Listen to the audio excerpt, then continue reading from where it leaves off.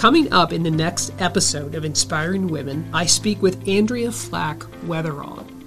And this entire episode is a unique one because it's on something that I didn't really know a whole lot about until I met her and started doing some things with her.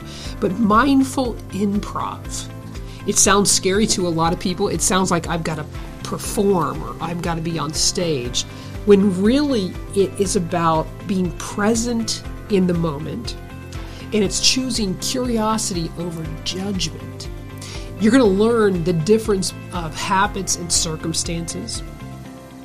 And you're really going to learn that this is about not just changing you, but changing culture. And it's about the stories that we develop in our minds about people or a company or the culture. And we got to change those stories sometimes. So she really has a unique method of helping you see that as a mindful improv. And by the way, you've been improvising all your life. You've been doing it. So she's going to talk about that. You don't want to miss this episode. Again, with Andrea Flack-Wetherald.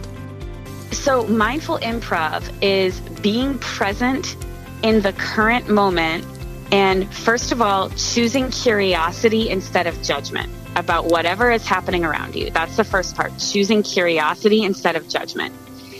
That's the mindfulness piece. Yes. The improv piece is very empowering because that's about the understanding that this will be what I build it to be. I am creating this in this moment alongside somebody else. It's not prescribed for me. We're building it together. So it's mindful improv in one sentence is being present in this moment with curiosity instead of judgment, and being empowered to know that I have the ability to build something different if I don't like how it is right now.